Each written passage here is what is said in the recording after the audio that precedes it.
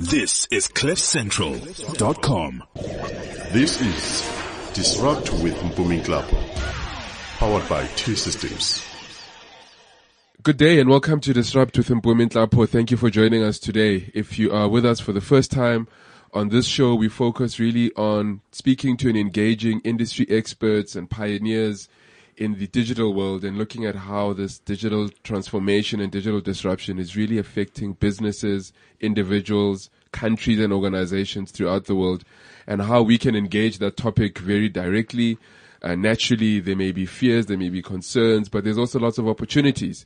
And to help us talk through some of the opportunities, I've got in the studio with me today the founder and CEO of Reveal Group, Ian Crouch. Ian, how are you doing? I'm doing well, thank you. Thank you for joining me. Ian, you've got a very expansive and extensive CV that I've got in front of you, and I'm just going to pick up some salient points around it. You've been in the technology space for many years. I see you were at Arthur Andersen & Co., which became Accenture over the years. Yes. As a consultant in that space. You've worked in Australia, in the UK during the 80s.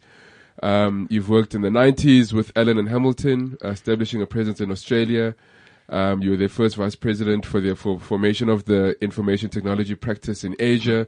So you've kind of been in this industry for quite a few years, and you've seen it evolve over many iterations. I have. Many different words, lots of jargon, lots of concepts, lots of new things. And it's a passion of mine. With the passion of yours, yes.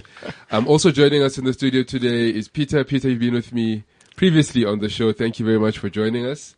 Peter, how are you doing today? I'm very good, man. Thanks for having us again. Peter, you're the MD of Tigertail Digital. Yes. Tigertail Digital has recently brought the Reveal Group into South Africa.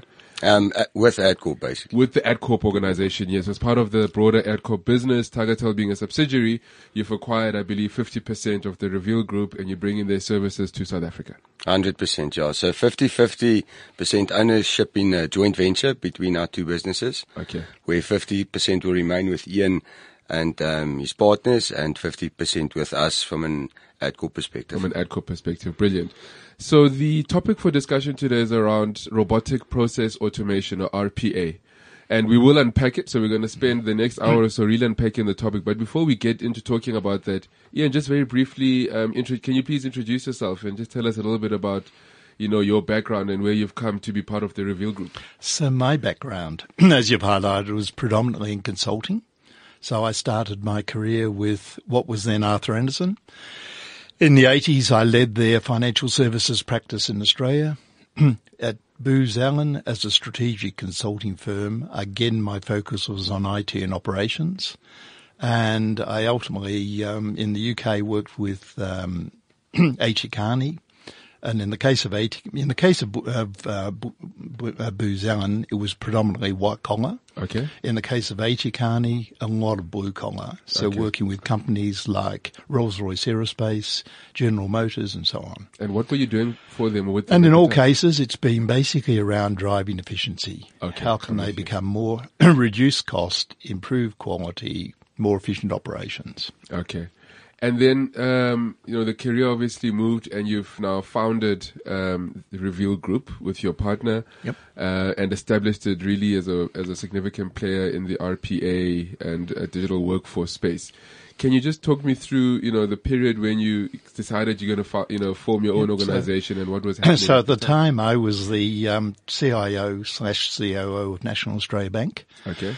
So National Australia Bank is one of Australia's big four banks. Okay. I had come back from the UK where I'd been working with these companies I've mentioned and also Citibank. Yes. Looked at how National Australia Bank was operating and could see the inefficiencies compared to what I'd seen overseas. So we started working at NAB on how to address those inefficiencies. I then concluded I was better off to leave NAB and actually establish a company like Reveal, where we would really start to help clients as they transform.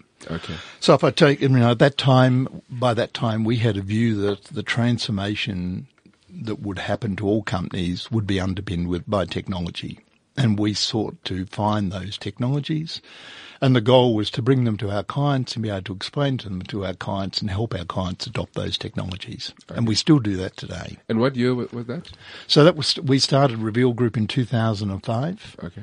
And we started working with Blue Prism in robotic process automation in 2014. Okay. So let's talk to the 9 years before that. The technology landscape was vastly different to what it is today. Very different. So what type of work were you doing, between, for those 9 years from 2005, just before you took on the Blue Prism platform? So back in 2005, if you remember where the internet was back then, by that stage it was well established. All the standards and the protocols had now been really locked down, and we saw the opportunity to use the internet as a vehicle to help companies and measure and manage their workforce productivity. Okay.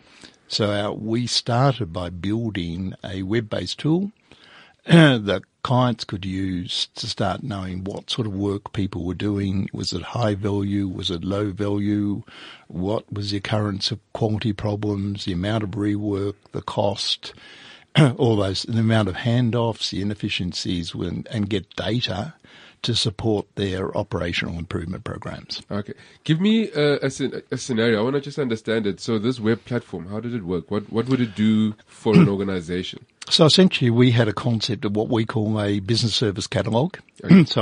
So in a manufacturing enterprise, they would know all their products. In a service enterprise, most banks don't have a catalog of the services they provide.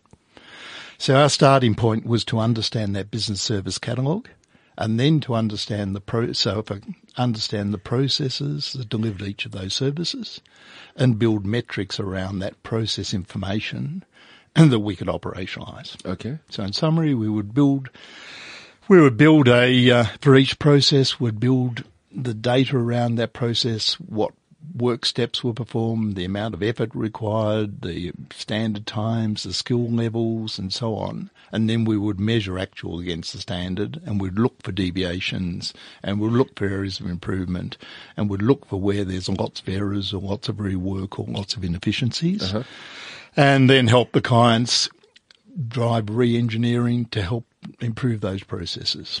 Fantastic. And you saw lots of results coming out of that. So typically we found simply by starting to measure the back office productivity and understand what people were doing and start to provide them with better coaching and better skills development and better training, you can have a significant improvement in productivity. So we would expect an uplift in productivity of 20% to 30% within 6 to 9 months. Okay. So that's massive for a bank or an insurance company with existing or a government. Resources, with existing resources. Yeah. And the goal was to engage them. The problem was a lot of people in back office operations had never been taught how to engage with their teams. Today we talk about huddles and we have all the lean practices. They didn't exist back then. Do your job and keep quiet. So we introduced a lot of those practices back in 2005 on. Okay. So then, I guess in 2014, is it correct to say you had reached the maximum that you could drive in terms of efficiencies out of people? No. To an extent, yes. Okay. But we always had a vision that we looked at the Toyota production system and how Toyota had developed that model and how they'd applied it. And we thought there were a lot of features of that model that could be applied to service industries. Okay. Can you talk a little bit about that model? So it's in essence the way I describe the Toyota production system. They focused on workforce management, workforce improvement, workforce optimization. They focused on process simplification, process standardization, and quality. Okay. And they focused on automation, particularly robotics. And we know what robots in car manufacturing have done. Absolutely. So essentially they were their core platforms. The other one was the way that Toyota engaged with their staff. And essentially those components we saw as not only being applicable to the motor vehicle industry, but every industry. Okay. So we essentially started to try and take those components and look for solutions for each of them that clients could adopt. Okay. And one of those, robotics, in the automotive industry, we know robots are physical robots. Yes. In our vision, move parts, they assemble vehicles, etc. Exactly. Yeah. In our vision, we were looking for software that did the same sort of thing. Okay. So software that did mundane, repetitive, routine processing. Okay. And we found it with Blue Prism in 2014. Okay. So then let's talk from 2014. Blue Prism comes on board. You mentioned earlier that a year later it was featured very strongly on the Gartner Magic Quadrant as a leader. Was it in the leadership quadrant? As a cool vendor? As a cool vendor. Cool vendor. That's very nice. Up-and-coming vendor. Which really put RPA on the map. Yes. Until then, most people had never heard of it. Blue Prism was a little company. It was based in the UK. They'd recently started to move into North America. Okay. But to most people, and certainly everyone that we were dealing with in Australia, had never heard of RPA and never heard of Blue Prism. Okay. And that's only 4 years ago. Yeah, so I certainly hadn't heard of it either. Can we then unpack what RPA is and what it seeks to achieve? So in its simplest terms, robotic process automation is seeking to automate the repetitive processing performed by people. Okay. That's in its simplest term. Okay. So by definition, it's suited to repetitive processing, and repetitive typically is pretty mundane. Yes. It's usually somewhat error prone, and you therefore have a lot of errors and a lot of rework. People get bored doing it when Yes. they make transposition errors, taking data from one system into another. The so-called swivel chair processing, all that is fairly low value, but very highly manual work. Okay. Robotic process automation set out to automate not all, but probably somewhere between 50 and 80% of that work. Okay. Across an organisation. Okay.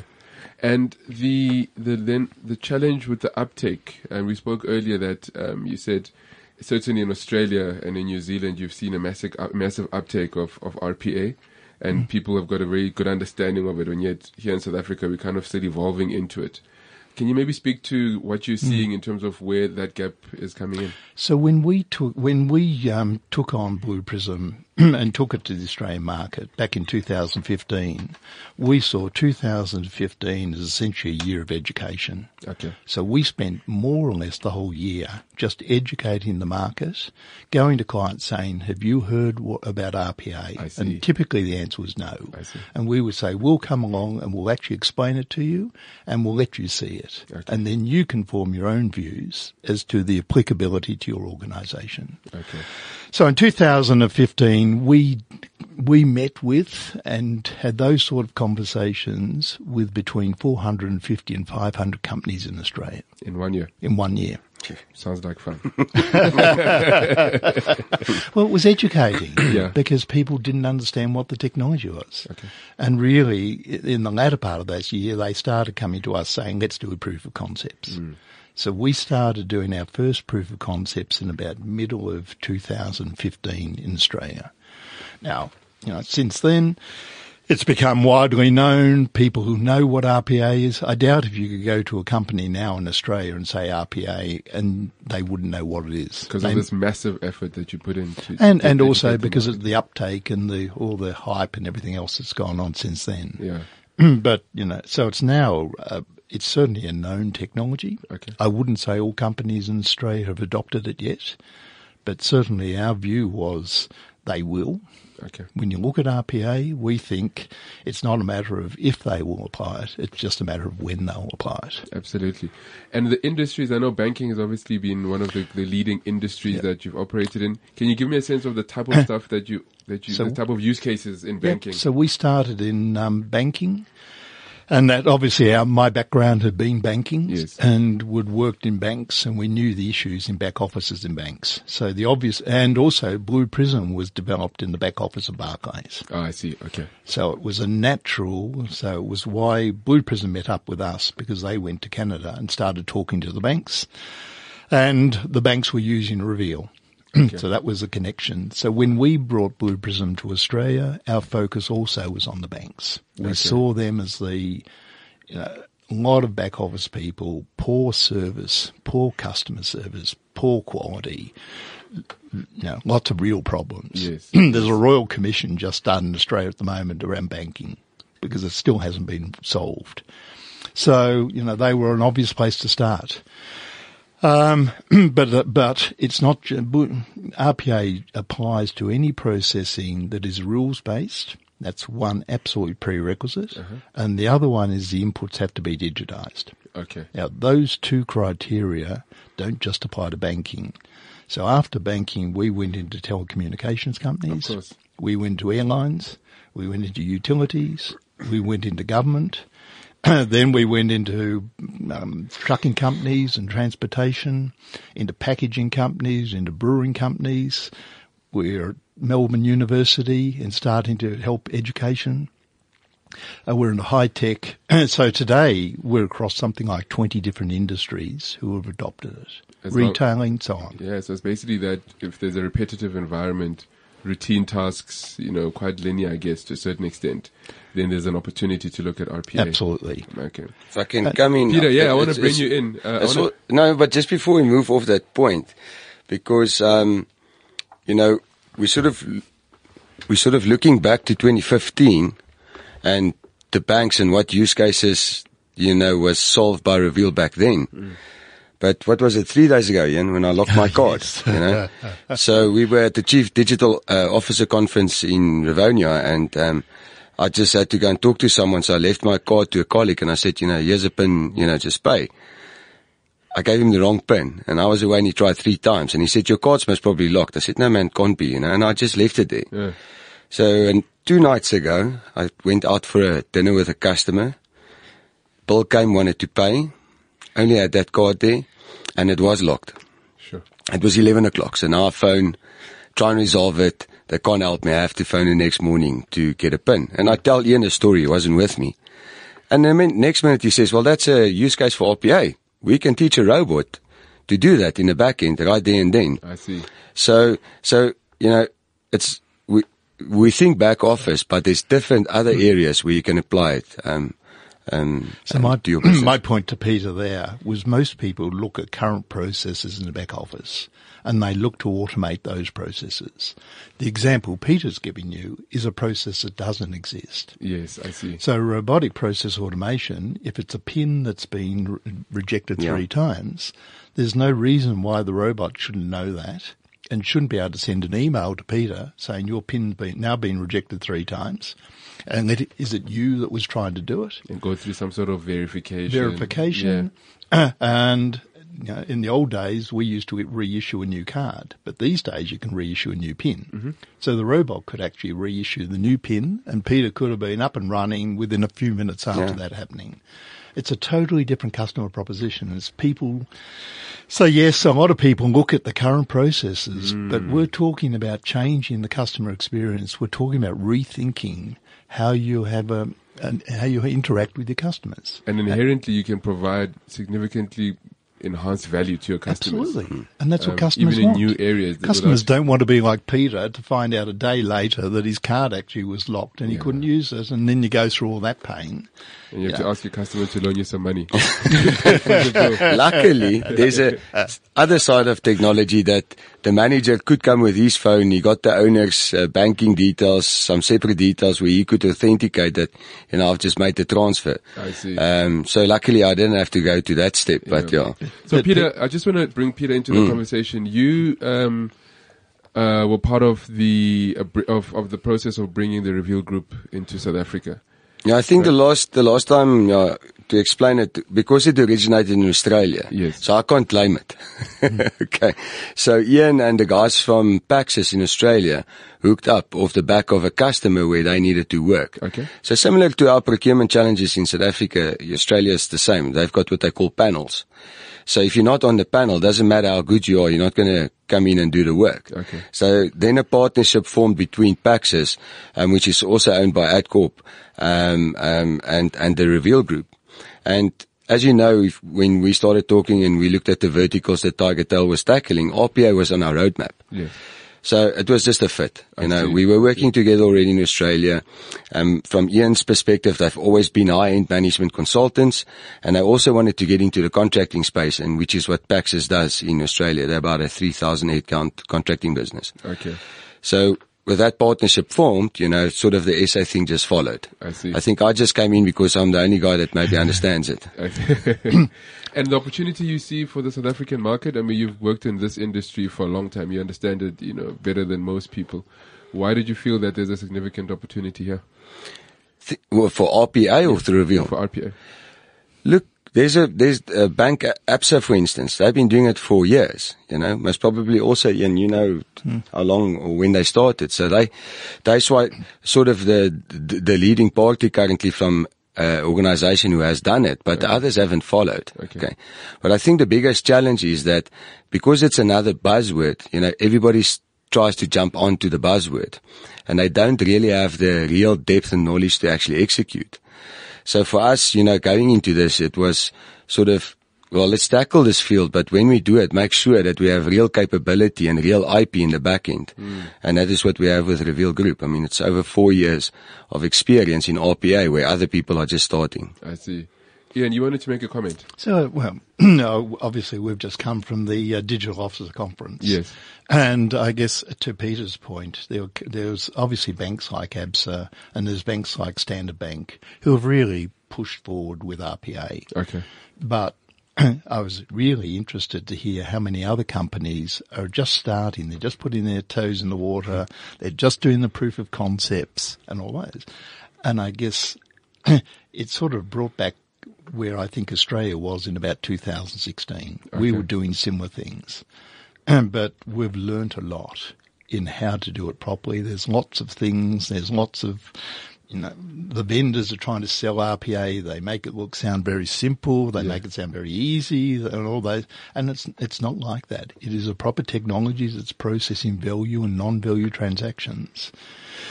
And I guess what we've learned is that it's a real skill. It's a capability that you have to build within your organisation if you're really going to deploy it properly and if you're going to get the benefits out of it and if you're going to do it at speed and at the lowest possible cost. So, yeah.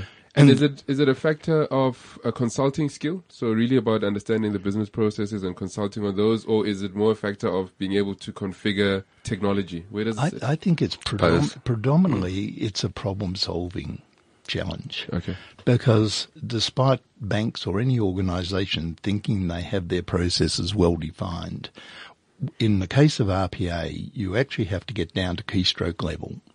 Sure. And when you get down to keystroke level, you find all the variations that occur within a process that people naturally used to doing or they're experienced. But in the case of RPA, you've really got to get down to that level and document it. So you need people who can interact with subject matter experts, can work with them to understand what those people currently do. That same person also needs to be able to build an automation.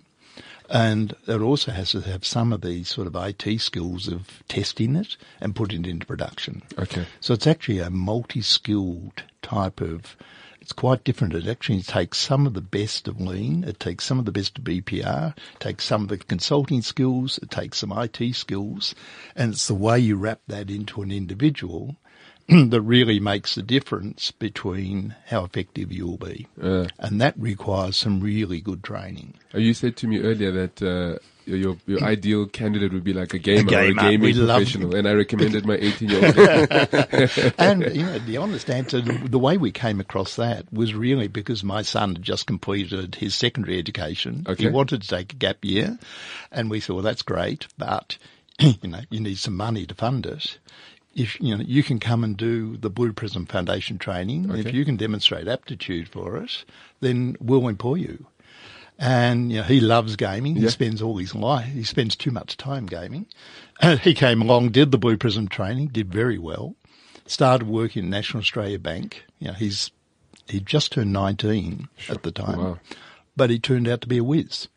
So he ended up doing his gap year, going around the world, different companies doing Blue Prism implementations. Fantastic. So I see your eyes, and I know so your 18-year-old son could well be a candidate. Or nephew, send him to us to talk to him. No, but I know Mpumi, so I know his eyes there, because the thing is, we've got big challenges in this country, and unemployment is one of them. Absolutely. And if I listen to this, that's almost that. At sort of past university, the people that get the opportunity to go there, they eventually find jobs. But there's this big untapped area where people leave schools and they don't have an opportunity. So hearing something like this is actually really Exciting. rewarding and exciting Yeah. to think of the possibilities, to take people with the right aptitude, and whether they were gamers that played games throughout the entire high school as good use cases or candidates for RPA. It's amazing. And I think for me, it also just gives us a different spin on the jobs conversation, because the one side we can look at it and say robots are taking away jobs, but I like to hear tangible use cases about how we're able to create opportunities on the back of that. You know, so something like this that says you don't have to have a 5-year degree at a top university to be able. That's why I asked the question: is it a factor of many years of experience of consulting? Is it a technical skill? Because once it's something that people can quickly learn and grasp, then it does create opportunities. So when we started, obviously there was no point going to the market because there's no one with RPA skills. So we started building those RPA skills within our business, and then we realised we needed to build the training materials to bring on more people so we could scale. So over time, we've developed a complete set of all the training materials and all the best practices, with the goal that we can actually take people, to your point, who have come from any discipline. So we get some of our workforce is people with a mathematics background, engineering backgrounds, IT backgrounds, business backgrounds, arts backgrounds. And we still haven't found any particular discipline that we would say is the ideal candidate, other than gaming. The gaming thing, I sort of overlaps all these. Yes. But it's that problem solving, and it's the ability to actually really think quickly and be very, very good at all these different skills, and they can be taught, and they can be taught quickly. So we can have people who have never touched Blue Prism, never heard of RPA. We can introduce them to RPA and have them to the point where they can work on projects within 4 weeks. Wow.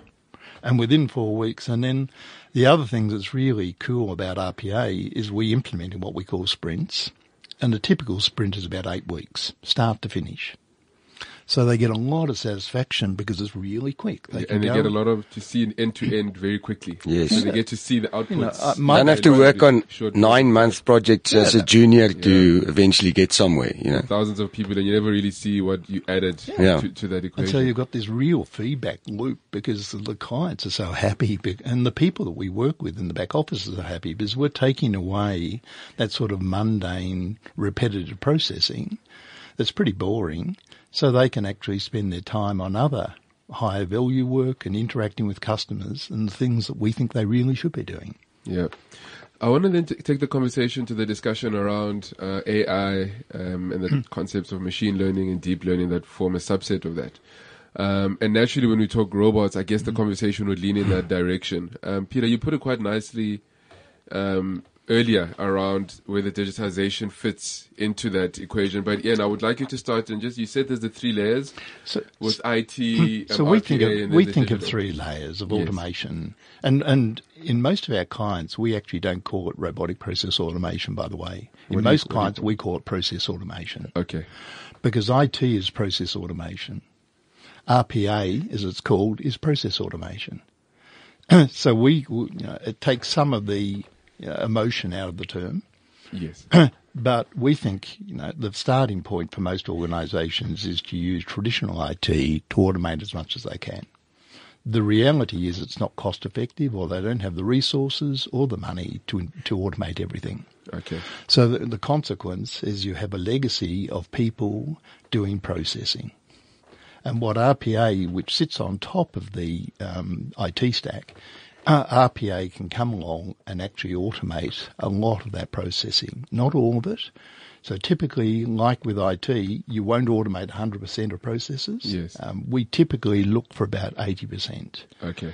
Because the other 20% will be the exceptions, or they'll be low incidents of happening. And like with IT, it's probably still, even though RPA is much lower cost, it still may not be worth automating that processing. Okay. The way the Blue Prism, to come to your question, we see the layer on top of that being AI and cognitive. And so the way Blue Prism describe it, they talk about AI and cognitive as being the brains, the head and the brains, and they talk about RPA being the arms and the legs. I see. And the two being complementary. And it's not a bad analogy. Yes. Because that's the way we think of it too.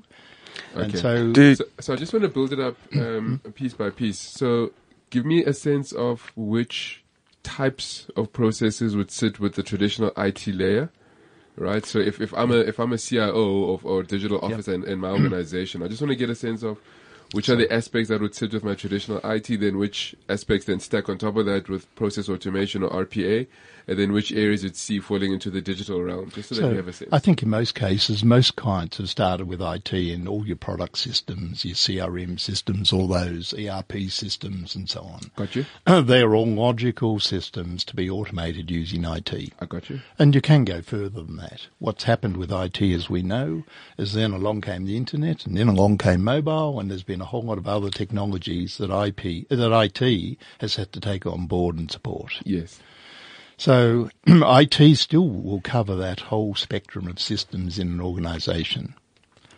Where RPA comes along and is complementary is the processing that's left that fits that rules-based category is a candidate for RPA. I see. So we would typically see that as a layer that sits on top of IT that we're trying to automate. Okay. And then, Peter, then moving it into the digital space. So once we've stacked up the first two, you got the difficult one. No, not really, because I can talk to the previous one where we spoke about the PIN being locked. Okay. So Ian mentioned the robot can send me an email. That's a pretty bad user experience. Yeah. So if you think of what you can put digitally on top of that, to do that, to make that interaction with that process, to get it reset, maybe it's feature built into that physical mobile application, because what is digitization essentially? It's moving away from the old way of doing things into this new way of work, a new way of disrupting customers and sort of changing the customer experience. So for me, really, it's the difference between, well, email can maybe be classed as digital, but not for us out there. That's the consumers of it. Yeah, for sure. Okay, I'm with you. At the conference, I'm sure there was a lot of conversation, a lot of debate, a lot of questions asked. I want to get a sense of what was the overarching theme. So when you presented a piece at the conference, can you take me through the essence of what you spoke about, and then what was the core question that you felt? Before I answer that question, I think my overall takeaway from the conference, I was really impressed with just the amount of things companies here in South Africa are doing across the whole spectrum of technologies. Okay. There's some people doing some really cool things, and I think some very advanced things. It's very encouraging. I'm very to hook on to that, I must just say that the level of skill that was at that conference was amazing. I mean, of the 170 odd C-suites and maybe complementary roles within the organizations of those people that were there was just phenomenal. Some of the stuff I didn't even understand when some of the data science and the machine learning people came on board, and AI, when they start talking vectors and calibrating algorithms, you just lose them. But it's fascinating to hear, to sit and listen and to talk to people and challenge the status quo, and then just hear how much knowledge is in South Africa. Yeah, knowing that those people are here. And the amount of innovation. I joked to Peter, when I was in the UK, I used to joke that if I really wanted something done, I'd look for a South African, an Australian or a New Zealander. And that's where your company is today. Because those countries have got lots of people who are very innovative and have to be innovative. And I guess I had it reinforced at the conference when I just sat there listening to what people were doing and what they were trying to do and how far they'd come. Not all in robotics. I would say in the area of RPA, it's probably not as advanced in some of the other countries, but in some of the other areas, particularly some of the AI and cognitive and some of the other technologies, I thought South Africa was ahead of some of the things we're doing in Australia. That's great. I mean, last year at Gartner, they were sort of putting the case out on the scarcity of people in AI, data science, and machine learning going forward. I saw that graphic. Yes, remember, and it New York, if you're looking for just bubbled out like this. Yeah. And what we saw over these 3 days, these guys are there. They're there. I mean, we spoke to Christian, who's now the Chief Digital Officer for MyBucks, for instance. The amount of applied AI that they're putting onto their value proposition to change the customer's experience is unreal. Fantastic. Yeah. After talking to them, I might say, I might want to get off Facebook and Pinterest and all these other stuff. And to that point, an interesting thing is because they say the trend is or regulations coming around that you and I can select to delete ourselves. But the term is used delete, but it's more like to, unadd yourself basically from that ecosystem. But the data science and the guys, the PhD and the doctors that were there said, if you look at the ecosystem, it is impossible to delete you. You can never delete it. So many areas. Yeah. It's too far gone. It's too far gone. Yeah. So Ian, you were sharing about your conference. But I think what I learned and what my experience, that's great and the things they're doing, but we think RPA is very complementary to that. Okay. Because to the earlier discussion, if you've got your IT and then you have your RPA and then you've got all your cognitive and all your AI, RPA plays quite an important role. Okay. And it's sort of I guess my sense is it's sort of a gap that South African companies are only starting to fill now. Okay. So the discussion certainly I've been having with Peter is how can we bring all of our learnings, because we've gone through this. We've tried things, some work, some haven't. And we've now developed all the best practices within Blue Prism, best practices around how you deploy RPA, the skills that you need, the training that you need. So our focus has been very much how can we leverage what we've done over the last 4 years and bring it to South Africa and then expedite the journey for people with RPA. Okay. So let's talk then to, firstly, typically the role that would engage an RPA type of project. Is it coming out of IT? Is it business operations? That's a really good question. Yeah. I would say, interestingly, in most of our clients who are sort of non-financial, in the financial services and with telcos and utilities and so on, it's typically the COOs. Okay, so operations. It's operations, back office people. Okay. In other industries, it's typically people in shared services. So the shared services, HR, finance, processing is those people. Yeah. In some cases, it'll be IT, where you've got the more innovative and where IT is taking a more of a leadership role in the company, we'll see it's be IT. In other organisations, IT is so busy trying to keep the wheels on the bus that it'll be could be either their innovation labs or it could be either their operations people. Now, without wanting to be controversial, where is it most likely to succeed? So when it sits in which function in the organisation, I don't make it about a role. Where do you see that you get the best traction and success coming out of it? But certainly our experience is it's not so much where you start. It's more, it is a change program. It's a transformation program. Okay. And like any transformational change program, you need executive sponsorship. So one of the most important criteria for success is executive buy-in, executive sponsorship of the program. Okay. Now, when you've got that, you then need a sponsor. So whether that sponsor who's prepared to give it a shot, whether that sponsor is in a back office or whether that sponsor is in finance or whether that sponsor is in HR, to a fair extent doesn't really matter. Okay. It's more important from our point of view that they actually try it. They get to actually call it a proof of concept. We don't like the term. I prefer the term proof of value, where people actually do something very small. They use the technology and they actually see it in situ. Okay. Because once they do that, they get to understand how fast it can be implemented. In the case of Blue Prism, you don't need people who do programming. All the logic is documented essentially in what looks like Visio. Okay. So they get to see that you can use business analysts with proper training to do this. And they get to see it interact with their own systems. So all of a sudden, instead of being something that's an abstract concept, it now becomes real. And when they start to show it to other people in the organisation, our experience is they start to say, gee, I could use that here, or I could do this, or I could do that. Okay. So the short answer to your question is really, most importantly, you need the executive buy-in. Our most successful clients are where the boards are really behind it. Okay. Peter, I think, has mentioned Computershare. Yes. We were brought into Computershare by the chairman. He'd heard about it. He thought it was a technology they should be looking at, and he was the one that actually went to the CEO. And he together with the CEO were the ones that really promoted the program within the company. I see. In conversation at the conference, to come back to that again, I mean, we didn't touch any person there that wasn't from a different area. So COO, CEO, CIO, Chief Digital Officer, and that has that as part of their conversation, even marketing, that had it part of their conversation. Okay. I think I agree with you, and it's the drivers, who's driving it is important, you know. And at the end of the day, it is a technology that has a bottom line effect. Yes. And a very good one. Okay. So in the process of implementing and executing it, the money guys are going to look at this because they, you know, sort of going to say, yes, you know, look at the savings we're getting from this.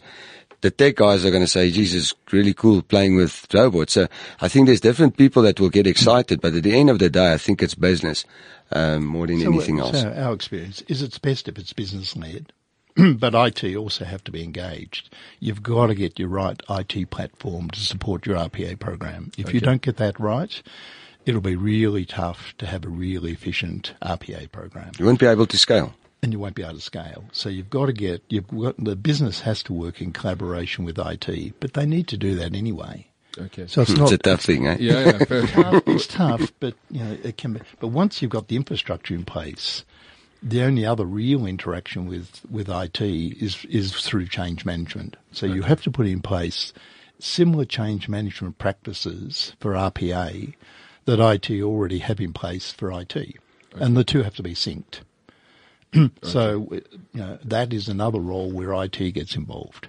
Then, okay, so I'm seeing the executive sponsorship, which gives us, I guess, the support we need to drive something because it's got broad reach impact.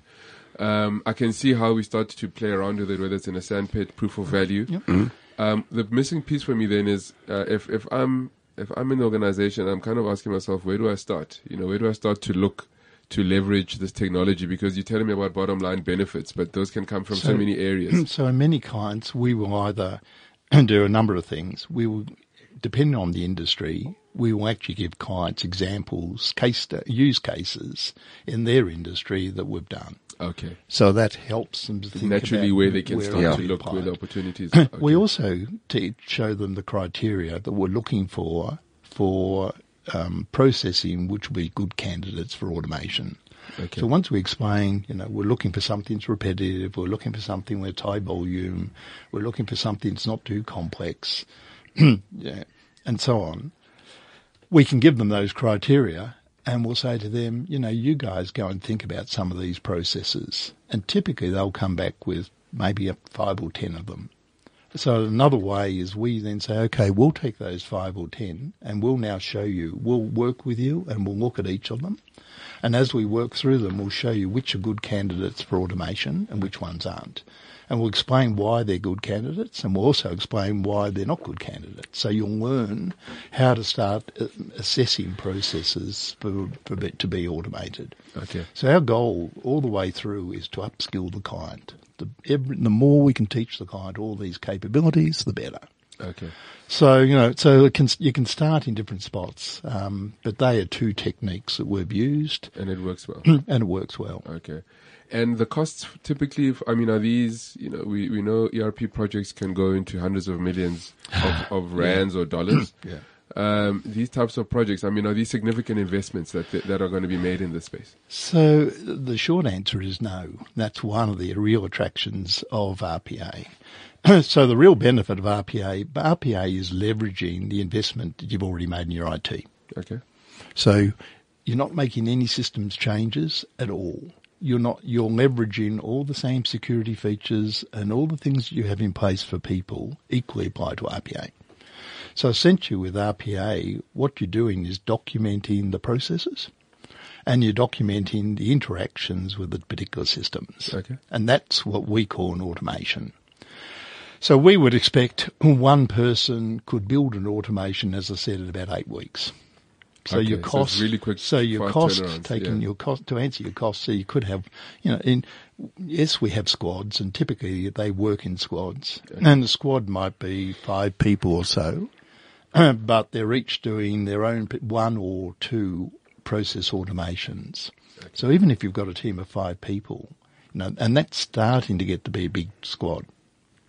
So we're not talking, in my days with Anderson Consulting, we had 100, 200, 300 people on a project. Yeah. Here we're talking about 5 people, and we're talking about maybe 8 weeks or give or take to do the implementation. Okay. So by definition, it's very low cost. It's also the model is different because as you go into that process with a customer, you almost take, not like most IT projects are, because it's not. Because to prove the fact that it's actually business, as you move through it, the client actually himself starts doing the automations. Yeah.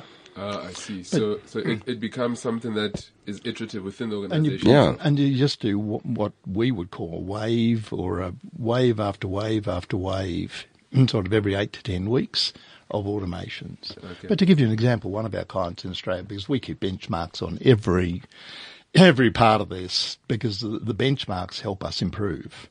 But one of our clients in Australia, we had one consultant, 8 weeks, and we automated the work of about 45 people. Wow. So if you find a very high volume process, which was manually intensive, one person can automate it very quickly. But, that's the wow factor. They're not all like it. Most are not. Yes. Most are more where you're automating the work of 1 or 2 people or whatever it might be. I see. But they accumulate. If you're doing that, 8 weeks, you can quickly get to significant numbers. Yeah. And that's, I guess, another factor of that, because there's a lot of discussion around the impact on the workforce and what's going to happen to, are we going to replace people with robots? Because the way it's implemented, you're not implementing massive big programs. You're implementing incrementally, and you're automating that work incrementally. So you're releasing people. But that makes it easier to redeploy them. Absolutely. It makes it easier to retrain them. It's not like massive Big bang. people that one day they're all out of the equation. So we think clients need to look at these programs as like 5-year programs, maybe more. Okay.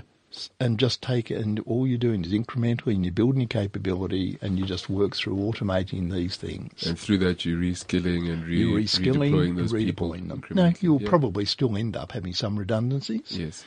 But I don't think we haven't seen, we've read all the scare stories and all the things in some of the magazines. Yeah. We haven't seen that. Okay. At our clients, and we've done some pretty big clients, and we're doing some pretty big automations. Okay. And is it in line with, the latest trends around technology? So we speak of cloud. I know you mentioned mobility earlier on. So for customers that are really, and I've seen a lot of organizations aggressively looking at how they engage the cloud world. We know, particularly in South Africa, the big OEMs are bringing their hyperscale public platforms into the country. Does this space link into that in a significant way? It does. We see cloud more helping with the IT layer, but we're seeing all companies will move into the cloud. It's just the economics and the way that the technology that's in the cloud is so compelling that we think it's all going to move into the cloud. As it moves into the cloud, we've got to also take the RPA with it. Yes. So we're now starting to, in the last year or so in Australia, we've started working with clients who are, and it's not just one cloud, it's multi-cloud. Yeah. So we've now got clients who've got their own internal data centers, they've got Amazon, they've got Azure, they've got whatever, and we have to make the robots work within that entire infrastructure. Yes. And that comes back to my earlier comment about getting your infrastructure right. You've really got to design it and get it implemented to support these technologies. Okay. But once it's done, it can work very effectively in the cloud and across the cloud. Okay. Peter, your inputs to that? What thoughts on that? Yeah. What are you seeing in South Africa in particular? You've spoken to quite a few CIOs. Yes. I know you get very excited.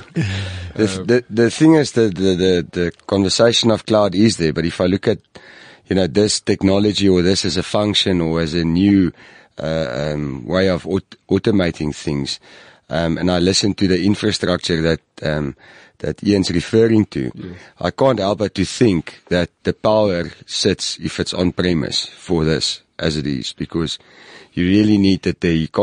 I can't see the latency that exists currently until those data centers are like what you said earlier, some of the guys moving into the country, I don't think you will necessarily be able to capitalize as much as when it is on premise. So I think it's something that's going to be a discussion point going forward. I don't think it will stop or hinder the way that you make the investment, because, like Ian said, at some point, we didn't know how to do this many years ago. We are now doing it very well.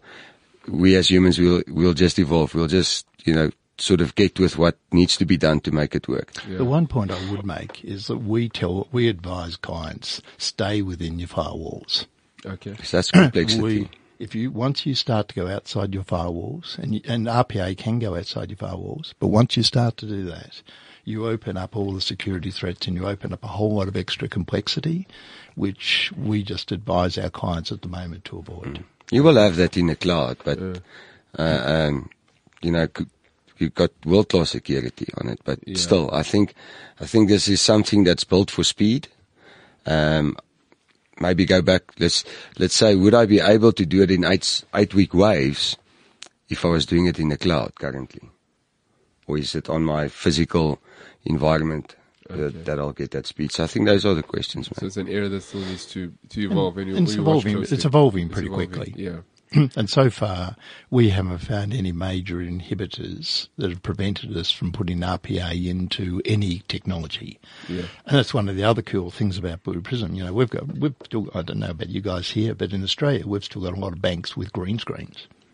Yeah, no, we definitely. So we've got everything from green screens right out the latest technologies. Yes. And the beauty about the Blue Prism software, it can interact with all those technologies. We haven't found a technology anywhere at any client that we can't interact with. Fantastic. Gents, we're going to wrap up our conversation. And I mean, this is particularly interesting for me. I've got a lot of questions I could ask. Before we conclude, I'm going to start with you, Ian. The ability to disrupt or to evolve with this RPA space, because, disruption is always something that's on the minds of chief digital officers, CIOs, CEOs. Is this an area that enables disruption? Is this an area that enables you to do what you're doing currently better? Where do you see it? I think it does both. Okay. Talk to me about that. I think it helps you, certainly helps you in terms of automating and providing services better. But I also think it enables a lot of other services and to move the boundaries of the organisation outside and to take on and do it at a low cost and do it quickly. Okay. So in terms of disruption and to Peter's point, integrating with all these other technologies, you can do it really quickly. And it's not, if you're trying to do it with traditional IT, it'd take forever. Yeah. Using RPA. So we use RPA for integration, channel integration, technology integration. We use RPA for data quality, data validation. We use it for just customer cleansing. So it's digitization of documents using other. So all those things are really not what you would typically think of as rules-based processing. They're really important, though, to disruption. Absolutely. If you've got to have data that's good, it's got to be quality and so on, and robots can help you. Absolutely.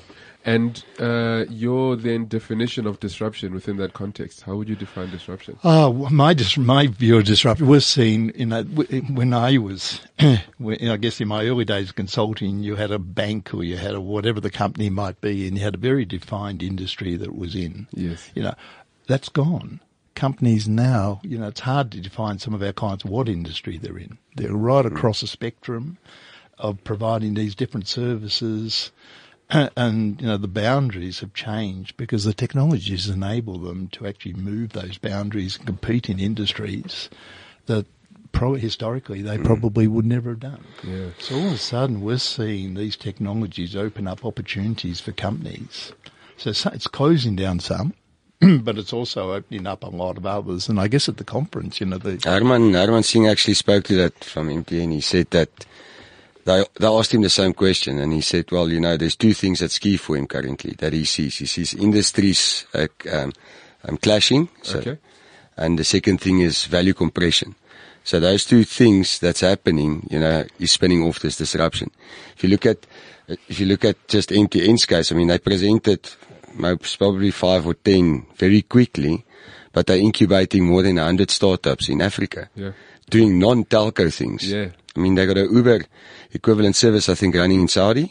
That's 850,000 trips a day. Yeah. So, I mean, I don't know how many they've got. I think upwards of 100 subsidiary startups, within the MTN group. It's a lot of them that are not high profile, but very significant in their markets. And very markets. We're seeing those, what in Australia, mostly they're called innovation labs. Yeah. And they're working with the startups. And most companies have them. And they're all trying to engage with the startups in their particular areas, doing exactly the same thing. So, you look at these big companies and realize how many different startups they're working with, and you realize just the growth of startups is phenomenal. Fantastic. And what they can do and how quickly they can do is even more phenomenal. Yes. So so disruption just has to happen. It's just. And we have to connect disruption in two ways of looking at it. We always, when you talk disruption, we talk tech, digitization, digital, etc. Yeah. I mean, one of the other use cases on the MTN side was that from an e-commerce online platform, their top selling product is diapers. That's phenomenal. And they deliberately pushed it in that direction, because if I sell you a cell phone, I only see you once every 2 years or once every 3 years on my digital platform, my e-channel or e-commerce platform. Diapers you need daily, weekly. Yeah. So you're back there every day. I've got you at least for 4 or 5 years. Yeah. So that's also a disruption that happened, but it's not based on any tech. Yeah, absolutely. Somebody said, let's challenge the the blurring of lines. I mean, yes. Thought MTN would be interested in diapers. It's really that merging and that blurring of industry lines. And then the final word will come from you, Ian. Then you are engaged in your business in South Africa now with through AdCorp and Targetel. But you've always had, I guess, a connection to South Africa and Africa. You've said, if you're looking for innovation, come here. So what would you be then your vision going forward for the country and the continent? Well, that's a good question. I think the most important thing is going to be to adopt these technologies. I think it's going to be to build the skills. And I think at South Africa, and the conversations even with Peter, is that we can start to use some of the skills from here in other geographies. Think. So it's not only growing the economy here, I think it's totally changing the skill set here, but I think it's also starting to think a lot more globally than perhaps, and what the opportunities are. But as I said, RPA is everywhere. And all these technologies. And if South Africa is in the lead on a number of them, which it is, it's a matter of how does South Africa exploit that leadership position. In many ways, the same way within Reveal, we're trying to exploit our leadership position in RPA by taking it globally. So I just see it being a similar sort of journey. But the opportunities in the world today are just phenomenal. In my entire career, I've never seen anything like it. I've never seen the pace of change. I've never seen the transformation that's going on now. And I can only see it going faster, not slower. Fantastic. Thank you very much. Ian, thank you for joining me. Ian is the MD of the Reveal Group, who are now in a joint venture with AdCorp. Peter, which you've joined me on the show before, you're the MD of Targetel Digital, based in South Africa, but also with hooks into Australia and New Zealand, if I'm not mistaken. Thank you both for joining me today. I've really enjoyed the conversation. Thank you for listening to Disrupt with Mpumi Nhlapo on Cliff Central. It's been another engaging conversation, and we look forward to hearing from you. To our sponsors, T-Systems, for making the platform available to us. Thank you very much. And we'll see you again next time on Disrupt with Mpumi. Have a good day. This is Disrupt with Mpumi Nhlapo, powered by T-Systems. This is CliffCentral.com.